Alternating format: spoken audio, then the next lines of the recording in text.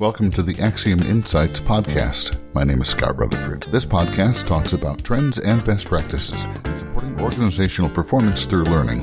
Today we're talking with Cleon McClure and Enid Crystal. Cleon and Enid collaborated on the development of a learning center of excellence at the medical device company Becton Dickinson. And there, they developed a structure for learning that meets both compliance requirements and creates a framework for supporting a learning culture in the organization, supported by both people and processes that support learning at the moments of need. So let's jump into our conversation.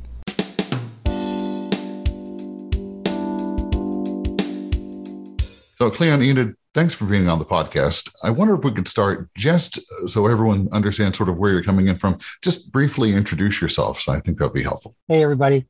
Cleon McClure. I am the manager of Global Regulatory Affairs Operations, the Learning Center for Becton Dickinson. Been around for 7+ years and really had an opportunity a few years back to really take learning in a new direction here at Becton Dickinson. So been in the training business for 20 years, IBM, General Mills, Hasbro. Some people say that you can credit over 750,000 people in my list of people that have been trained during my career. So been there, done that, and really, truly have that user focus. So happy to be here, and thank you very much, Scott. So you've trained the population of a medium-sized city. Exactly right. And you know, when I think about all of the evolution of training, when I think about from where we came when Articulate and some of the tools first came out 10, 15 years ago to where we're at now, it's an amazing journey, and so much from the traditional to the now, let's Google it and find the answer kind of approach. I'm excited about having this opportunity. So it's all great. Great to have you here. Enid, I'll let you introduce yourself as well. Thanks for being here. Thanks so much. Thanks for having us. I'm excited to be here. Similar to Cleon, I've had over 20 years in various learning and development roles, mostly in large global organizations, everything from life sciences, insurance, financial services. Early on in my career, I was introduced to the 5 moments of need and also to electronic performance support systems. So I have, for a long time in my career, really focused on performance. And, you know, it's not true that I hate training, but training is only one piece of the puzzle. And like Cleon, I am excited about what's coming, what's next, the journey that we've been on in learning to help people really perform in what they need to do. That's really what I was hoping we could talk about here today is that journey. I'm going to really sort of sit back and sort of ask you guys to take us through the story, because as I understand it, it's been a couple of years of a process and really all focusing on the 5 moments of need. So how should we begin?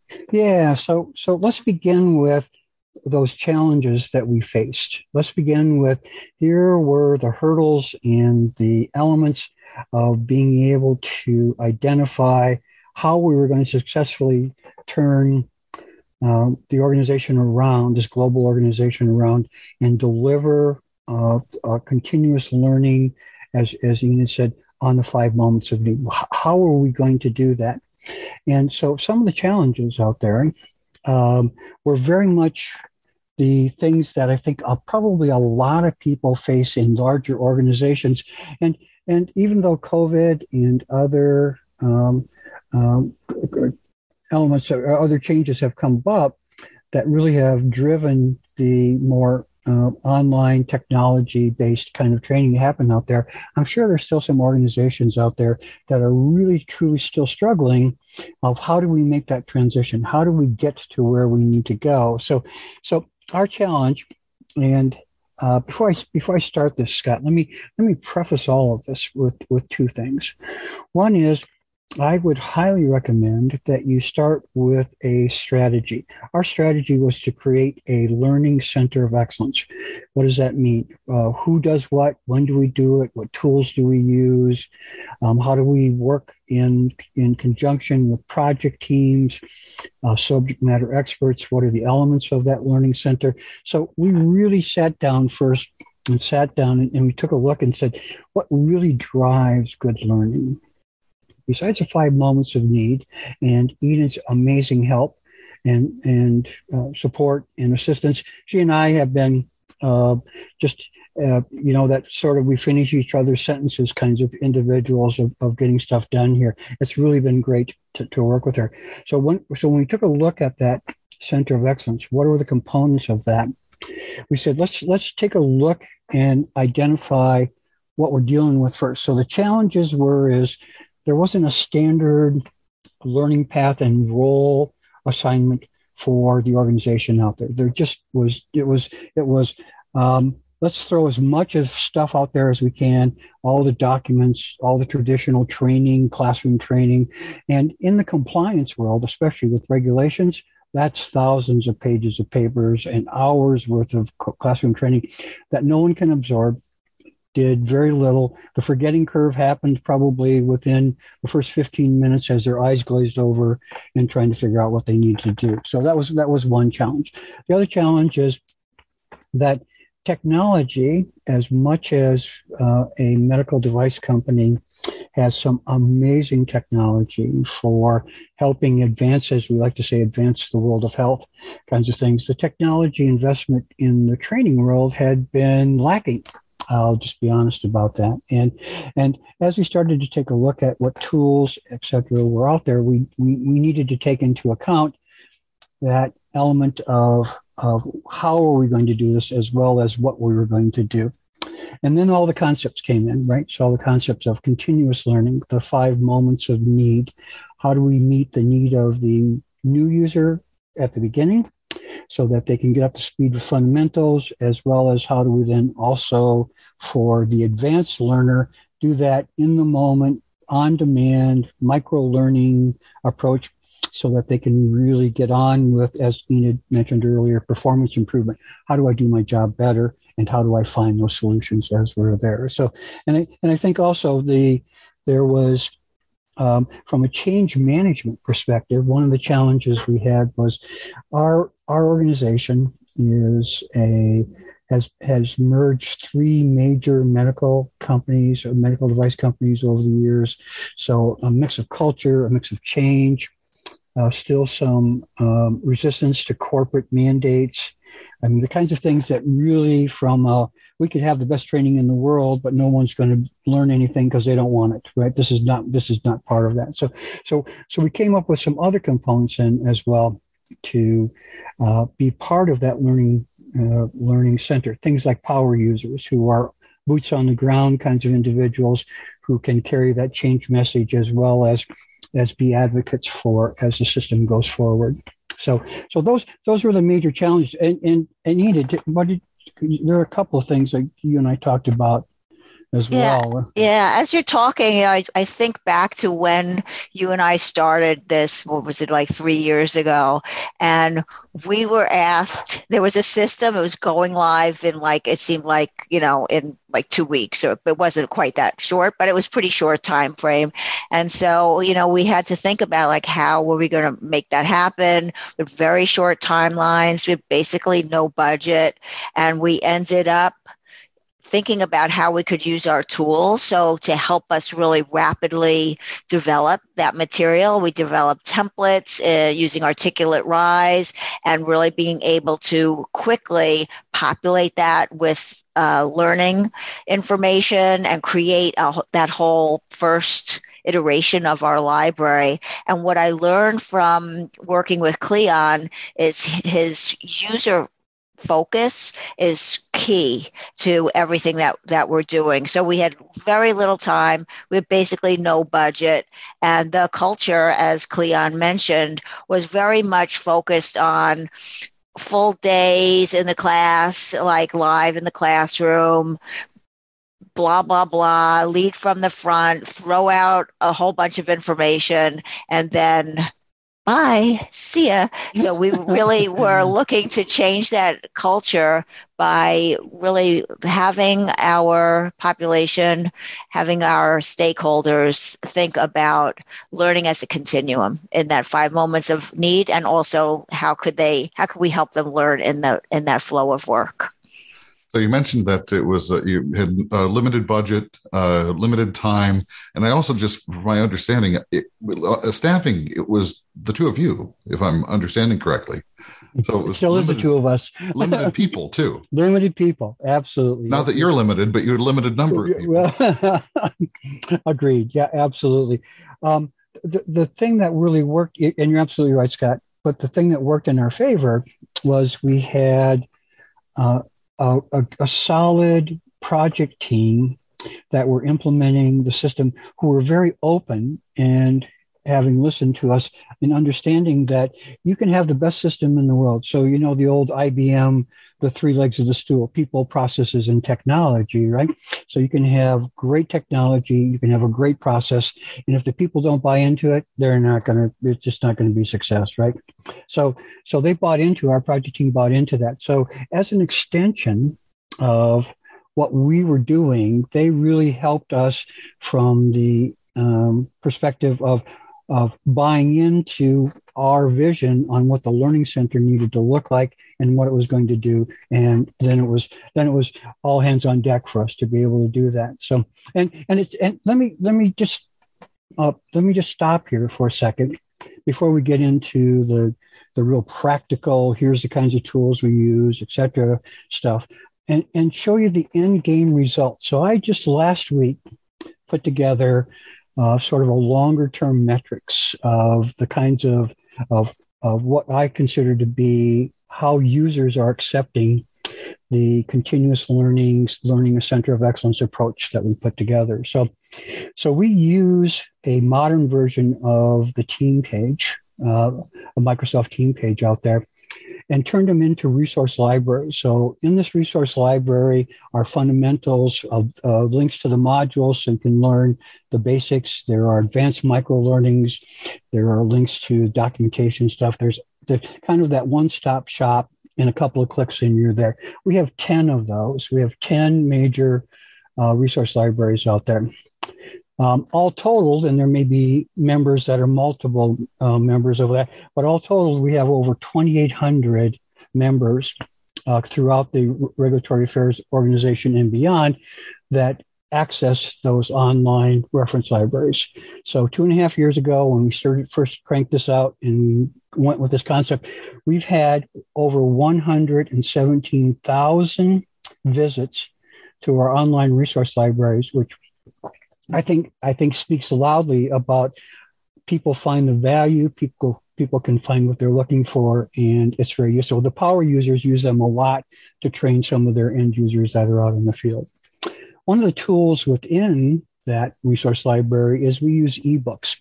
So we work with a vendor, and in the cloud, we have searchable ebooks. And in those ebooks, we will record business scenario demonstrations and break them down within each of the process steps. We will have overviews. We'll have advanced micro learnings on reporting and how you do. So whatever the users wanted, we said, let's come up with that, right? So we have over 450 ebooks out there.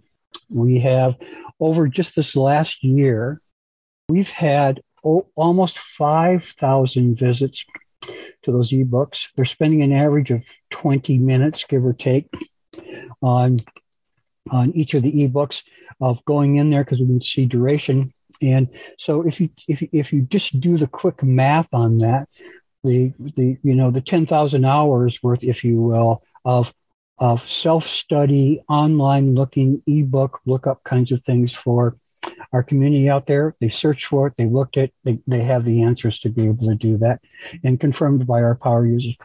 The other really nice thing too is that we can see both the top 10 ebooks that are used, and I mentioned earlier that we have basically 10 major systems out there. All of those major projects have at least one representative ebook out there in the top 10. And we can also see where in the world they're looking at them. So from that perspective, the proportion of global use across all countries and major countries where we have divisions, everybody was participating. So we hit the globe, we hit the right ebooks, we got them in there taking a look and finding answers for themselves because of the tools that we use. So we're very proud of that. We're very pleased with that as a result of how we have taken our initial step, low budget, no people, and then tried to figure out what are we going to do with the existing tools and be able to do that. It really has been a phenomenal journey to get us where we're at today. Some people may be led to believe that all learning content has to live in an LMS. And what you're describing is quite far from that. You're using Microsoft Teams. You mentioned an ebook vendor. So you're assembling kind of a custom technology stack, to use the jargon, across, I'm assuming, tools that people were already comfortable with. When you take a look at being off of a learning management system, one of the things is that we felt it better that there was a ease of use for the continuous learning concept of having individuals know in a one-stop shop they could just go look at what they needed, as well as use it for the initial training and the continuous learning. I think that's a valuable lesson for your listeners as well out there, is that if you can devise a way to, in capturing your information, grouping it in such a way that you can use it for modules, you can use it in ebooks, you can reuse it, build on it for advanced learning from the fundamentals, that really is a huge time saver and a huge value to the users to be able to do that. So they weren't familiar, but it's easy to, those things were just super easy to use and be able to identify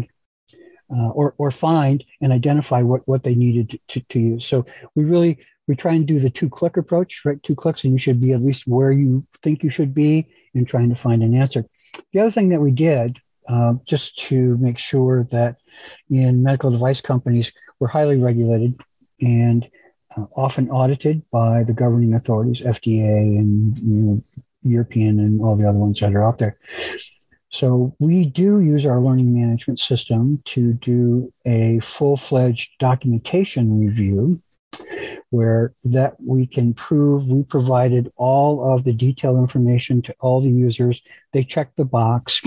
That's good enough for the auditors to make sure that we are in compliance. The real learning happens in the supplemental resource libraries and the things that we're using here as well. Right, Enid, is there anything I missed on any? Yeah, I can see. Yeah, no, I just wanted to bring some points to light based on what you were talking about, Cleon. So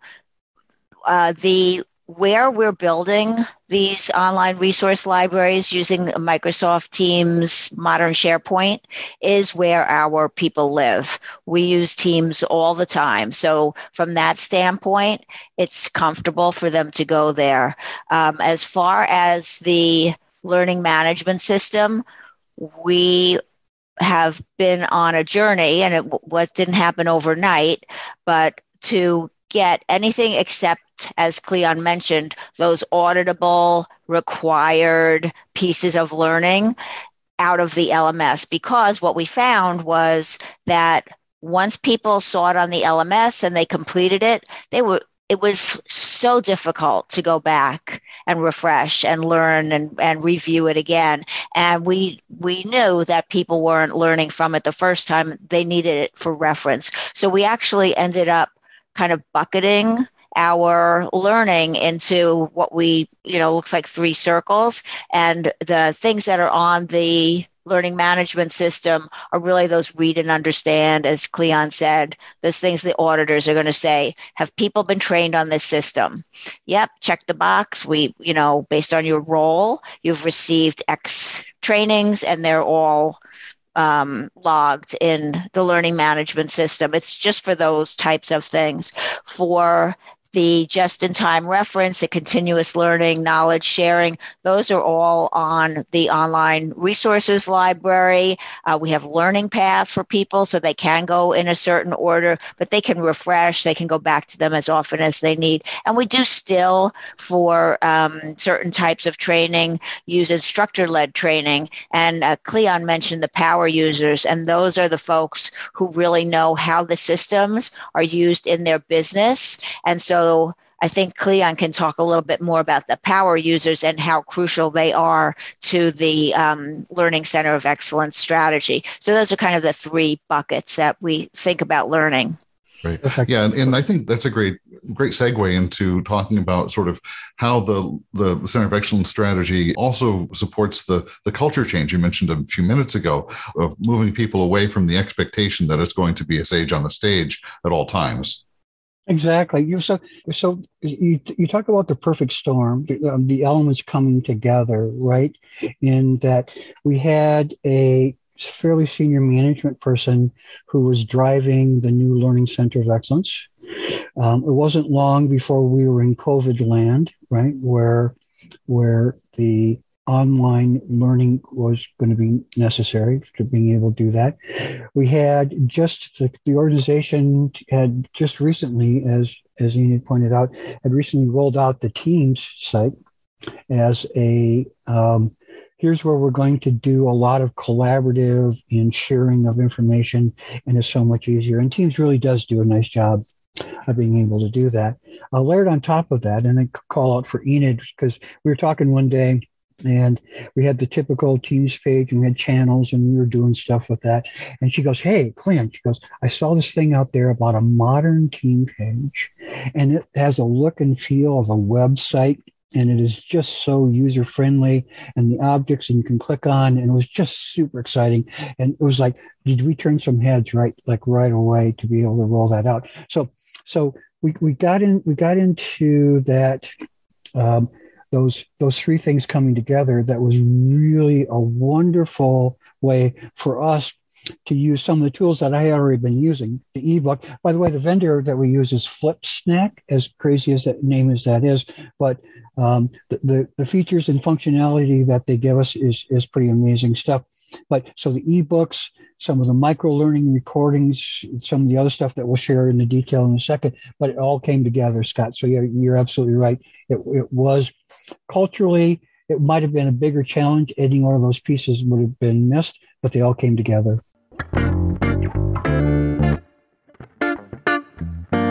So let me just give you a little more detail on the approach that we use to make our learning and development really start to align as quickly as we could with the project teams out there. I've carried tools around with me since forever, since late 90s and 2000. And one of those tools is called a role matrix. The role matrix is a wonderfully simple spreadsheet where across in the columns you have, sitting down with the process people and owners, et cetera, figured out what roles, who does these things right there. So typical example is I have somebody who enters stuff, I have somebody who reviews stuff, I have somebody who approves stuff, I have somebody who does reporting, I have somebody, right? So we write those up. And then we take as much detail as we can from any of the functional specs, from the process flows, from the information, and put those on the rows, right? And then at the intersection of that role and that particular task, that detailed task, we start Xing boxes. It's a beautiful, wonderful tool because by the time you put all the boxes in there, your curriculum starts to come together. You have vertical curriculum where just one role does it. And you also have horizontal curriculum where one task will go across all of those roles. So that role matrix really drives the initial who needs to know what and how are we going to group things together, right? So the start of the curriculum. And then we start taking a look at how complex is the information and the tasks that are grouping together. Real complex stuff, we'll use a combination of virtual online, give fundamentals, and then virtual training from a subject matter expert, whatever. Fundamentals became online training. Virtual classroom, to Enid's point, became part of that became to users as well as to the power users that were out there. And then some of it is just more of the ebook research online material kinds of things, right?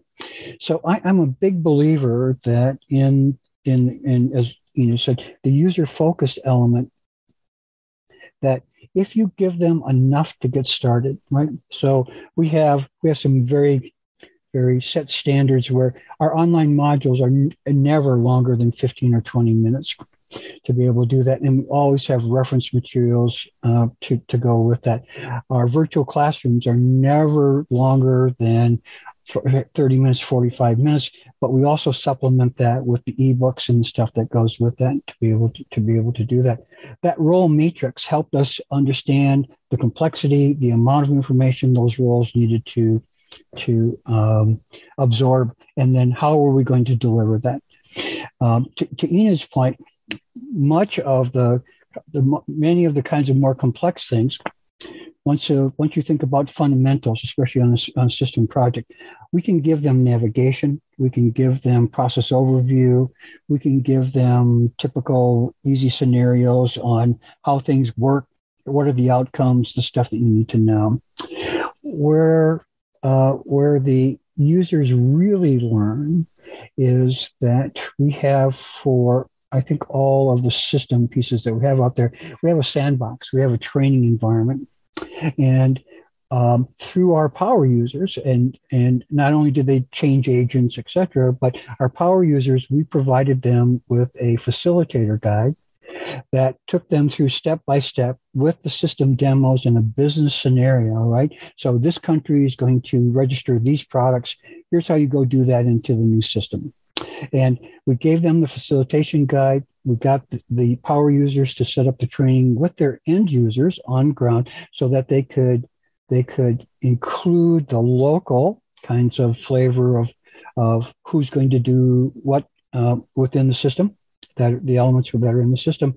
And then everyone got hands-on training into the training environment. So you can imagine that with fundamental learning, online, self-study, easy to use materials to the point where they're doing hands-on training before they go live was really a winning combination and key concepts of the learning center that's out there. So let me just pause and maybe this is sort of going back earlier in the process, but how did you go about identifying who your power users were going to be, and then recruiting and setting expectations and managing those folks?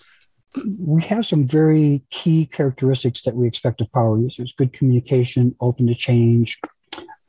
They didn't need to be good trainers. That was never in, but they needed to know what they were doing so that they could explain it to others, right? And then give them the tools to be able to do that. And they needed to be seen as sort of that informal leader within their organization. We set those characteristics out to management, and they made some selections. So we also, in some respects, have made being a power user one of those sort of stretch opportunities for individuals that are out there. So people who were selected and met the criteria from management were vetted a little by us because we make sure we didn't get any individuals that didn't fit those criteria in there. And then we started to organize it. We had several kickoff meetings where we explained to the power users, here's your roles and responsibilities. Here's the value that you bring to this process. Here's the benefits that we expect, not only for you to provide with the learning side, but for us to provide so that you can, beyond learning, give us feedback. How do we enhance the system? What's not working out there? What are the kinds of things that we can help remedy as you start to use the system and move it forward? So our power user community was certainly recommended by management at the country or business unit level, depending on the roles that we needed for power users and the number of users that were out there. We did a ratio of what's comfortable for power users to be able to do. We did the kickoff meetings, and we do ongoing, at minimum, monthly meetings with our power users. We provide them with opportunities for feedback, as well as to see new materials, to see some of the advanced look and see and really start to incorporate that. So they feel, as they should, a very important part of how we do learning and change management here in the organization. Yeah, and if it's not clear, I just want to be clear that the power user, that's not their full-time role. That's not their job. They do this kind of on the side of their desk, right? But they are experts in how to use the system to get things done in their business unit. And by being a power user, they get to actually shape those systems, because we always have new releases coming out, new enhancements. And so based on their experience with the system and with what they're trying to do in their business units, they get to help shape that system. But it is not like you can't look on the org chart and say, oh, Sally Smith, she's a power user. Like it's not a thing. It is but it sounds like it's a volunteer position. Well, it's a volunteer. But you mentioned Cleon mentioned the words a stretch opportunity. So, and I think of this a really interesting dynamic, because we often talk about the need to build sort of a clear line of sight between learning and organizational business priority, and so by working with the managers, having them nominate people within the groups, and also tying it to an individual performance opportunity, that's a pretty tight integration, and it's incentive then for each of those people who are nominated, I guess I'll use that word, to step up and embrace the task. And our power users have gotten the visibility. The good power users have gotten the visibility for their contributions, and we make sure that we recognize them in any way that we can for their contributions to that. We also try and support them with as many tools and so that we can. So from the role matrix and the curriculum, and then all of the three circles that Enid mentioned about, we have the learning management system, we got the support, and we got the power users down here, is we put together a very simple one-page learning path. So a learning path that everyone can understand, that really more focused on new users. So as a new user, you're going to go out here to our resource library, and you're going to look at these 4 modules. You're going to know navigation, process, definitions. You're going to find that. And then second step, you're going to go see your power user. And then, so that whole learning path element of giving them a checklist so that they could go and follow, building their knowledge from zero, basically, up until being able to get on the system and use that. So among the power users, the learning path, the other elements that we have, having that all kind of come together in that learning center of excellence approach, that as we are always with an eye open for continuous learning, taking a look at how we reuse our materials, and I briefly referenced that earlier, that we like to use things that we used in the module, in an ebook, and we may even put it in the facilitation guide over here as the starting point for a power user to deliver the training. So there's that continuity of what they're seeing. There's the reusable resource, which is very efficient for us to be able to use, and there's the value that the user gets, because so we have not a hard and fast rule, Scott, of everything needs to be in business scenario format, but you have to prove to me that there's something out there that's technical, etc., that doesn't fit into the context of how I do my job, and maybe I'll listen to it. But almost all of our materials now are that in context of how do I process this kind of thing to get this kind of result from my job. So there's a lot of other things that we've evolved over the last couple of years in understanding how we use some of the new tools, the recording tools. We use the Articulate Suite, by the way. Find it very, very useful, from the replay and editing recordings to being able to pull it into Rise. And keeping them very simple. One of the things that saved us a lot of time too, which we needed to, was Enid came up with a whole set of master skeletons. This is what a process course looks like. This is what a more systems dedicated course looks like.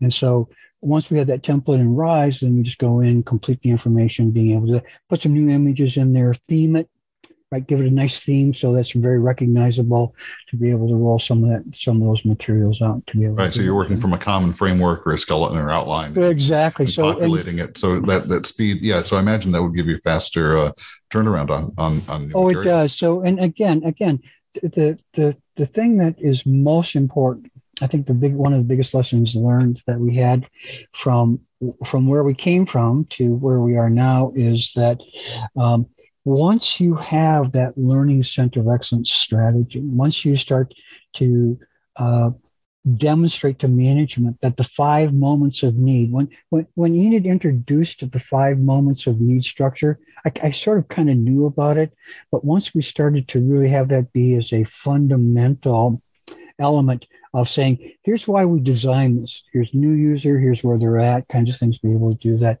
If you have that structure, and you can show to management that traditional training, the dump and run, the mind, unload everything out of my mind on people and check the box because I trained everybody, that if there's a better way to do that, and you can do it with exactly what we've described here today, it's an amazing experience. And the really wonderful thing is that what we've done too is that the essence of how you deliver this through modern team pages, through other sites, has expanded into the organization. So we have people around the world now creating a lot of their own modern pages because they see it as a resource library. There are other major projects going on in the world with the COVID-related additional reviews and medical device and authorities that are out there. So the starting point for us to introduce this to the regulatory affairs has gone beyond just the learning and development as well. Well, you alluded a little bit to the difference in outcomes, and maybe that's where we can, I don't know, this is an ongoing project. So part of my question is what's next, but also talk to me about how outcomes have been different over the past couple of years of the new process versus what was in place before. Well, we do have the metrics on how much learning is being consumed out there.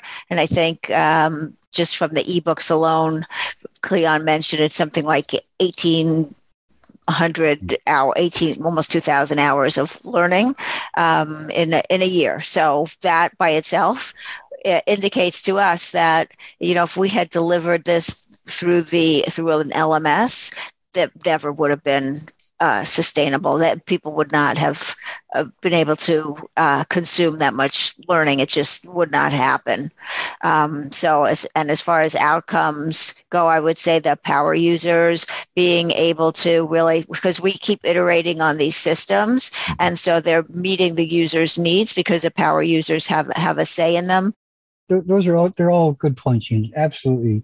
When we take a look at what traditional training would be. So we need quizzes and we need to measure that everybody got 80% right kinds of things.